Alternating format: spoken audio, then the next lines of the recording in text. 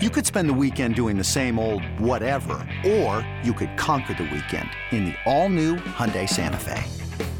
Visit HyundaiUSA.com for more details. Hyundai, there's joy in every journey. McFarland, McFarland Energy, thanks once again for sponsoring the Brad Foe Show, powering us all the way to Toronto, now to Chicago. That's where we're doing this podcast from, and what we're going to do today is we're going to dive a little bit into Rafi Devers. Rafi Devers is going to be making the All-Star team, and more importantly, he's in the conversation for American League MVP. Everyone wants to get to Aaron Judge. Not so fast. Not so fast, my friends. Right now, in the American League players, Rafi Devers leads in WAR. He's only behind Manny Machado in WAR in the MLB. He has a 4.1 WAR, Machado 4.3, narrowly over Judge right now was a 4.0. And also, you look at the traditional stats, or the semi-traditional stats. Anyway, Rafi Devers has more extra base hits than Judge. He's second in the American League to Jose Ramirez by 1.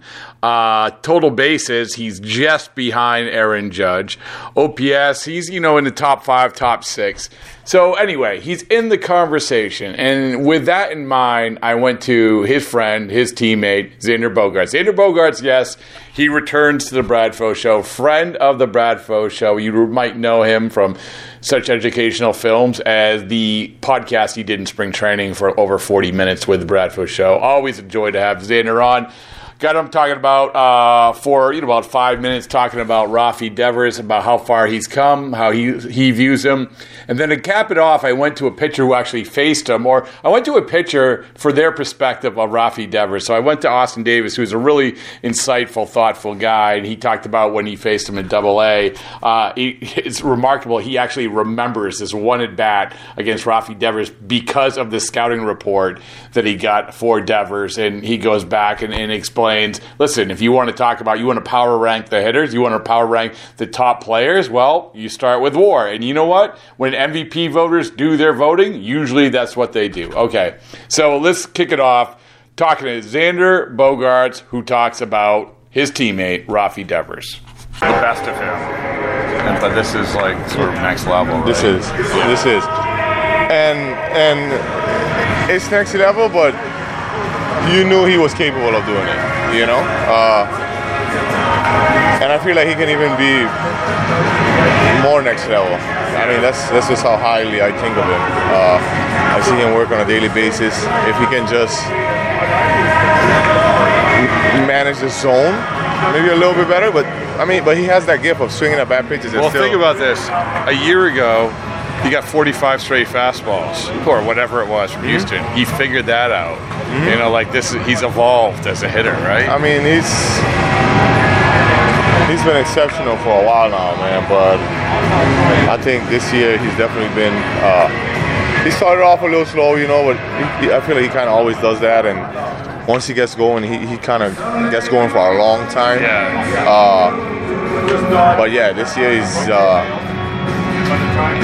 It was always in him. You can always see like he has that ability or that capacity to do stuff like this, and it's crazy. It's fun to see. Am I stupid for suggesting that he might be like in the MVP conversation? No, I don't think so, because we know what he does as the year continue to we saw he's getting closer to the finish line. And he just has a tremendous ability, and this year it's really fun to see him kind of put everything together. He likes being compared to those guys, though, doesn't he? I would say maybe.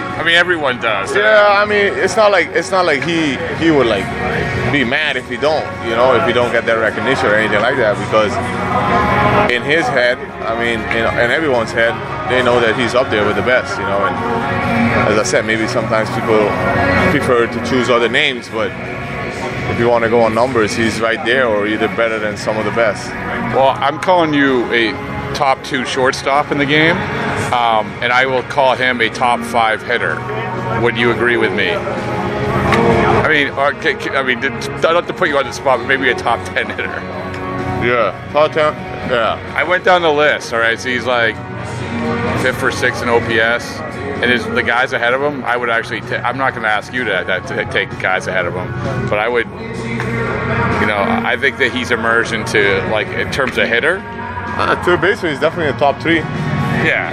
Third baseman. Yeah. Top 2, top 3. But here's the thing, like, our good friend Ian Brown said this on Twitter. He said, it feels like when you were on this, it feels like when Ortiz got up, where you're like, something's going to happen here. With him it's the same. It's the same. It's just, they're different swing types, you know? One is more aggressive than the other. I feel like Ortiz had, better eyes, more experience. He kind of knew what they wanted to do with him.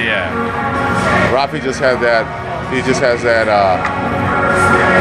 gift that he can still swing at bad pitches and still get good results, you know? It's kind of like a Vladdy. I'm not saying like Vladdy. Vladdy was more, a lot of bad pitches. The older one. Yeah. But he swings hard, and everything he hits is barrel, and it's crazy. So the last thing is, if you had to say, like, because we talk about how good he is, right? And when I remember Mookie saying, well, the reason why Rafi was hitting behind him, right? He was like, oh, that's what he was on a tear. This is one of the reasons why Mookie was good. Mookie said that. So going from there, as good as he was, what is the thing this year that he's as good as that you've seen him be, that he's even better at? Hitting wise? Yeah. I know obviously he's better defensively. Not missing a lot of mistakes. You know, us as hitters, sometimes we sit on different pitches and you miss the fast swing, like, oh shit, you know. But when he gets his pitch, he's barreling. Either it's a hit or he's hit hard at someone. But I feel like not a lot of foul balls, you know. And that's true. Yeah, I don't feel like. Obviously in the game you'll see some of us, you know. He'll have some games where it's not always on point, but for the most part, when you get that pitch, it's damage. Yeah. Well, I'll see you in Los Angeles. All right, good stuff from Xander once again. And as we said, you know, I want to talk a little bit about Devers with a pitcher, and also should mention at the very end of that Bogaerts conversation, you might have heard me say, see you in L.A., see you in Los Angeles. Well, you know, he's not going to get voted in. Maybe this is a whole nother podcast about the American League or the All-Star voting, about this whole process, the whole All-Star dynamic. Well, you know, I still think Bogaerts is going to become an All-Star.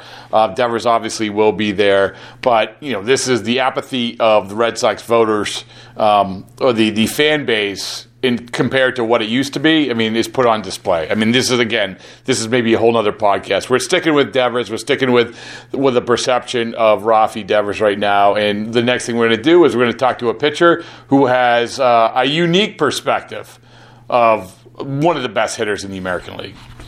You saw him from afar. You saw him last year. You've seen him this year. What jumps out to you about him? Besides leading the league in WAR. Yeah. Leading the league in WAR probably tops it. No, I think there's no variance with him, like, day to day. He's, personality and stuff is not what I mean. Like, on the field, I think a lot of really good players will have spurts where they're really great and spurts where they're pretty good. It feels like Rafi's the same guy every single day, and every at-bat looks pretty much the same. And if he gets the pitch to hit, he hits it, and if he doesn't, he'll still probably hit it and go from there. So I think he's just a special player where his level of excellence is just way higher than everyone else. We love doing lists, top 5, top 10. It's fair to, he's in the conversation for, whether you want top 5 or top 10 hitters, right? Yeah, for sure. Yeah. Well, he's number one. Number one. There you go. All right. What is it, like a guy like him, do you see as a pitcher, do you look at him? You must look at hitters all the time. And what are you like, how would I... Yeah, well, I did face him once in Double-A. I think I got him out. I have to go back and look, but... The fact that you remember, probably.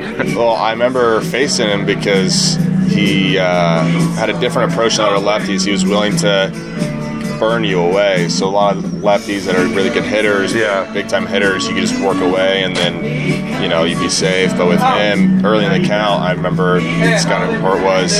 He'll take your fastball and hit it off the left center wall. Yeah. And then if he gets something to pull, he'll pull it. And so I remember asking, well, what do you throw him? And I think I threw him a backup slider. I'd have to go back and look. And it's amazing to remember that. Yeah. Well, it was the only time I faced him. I know, but still.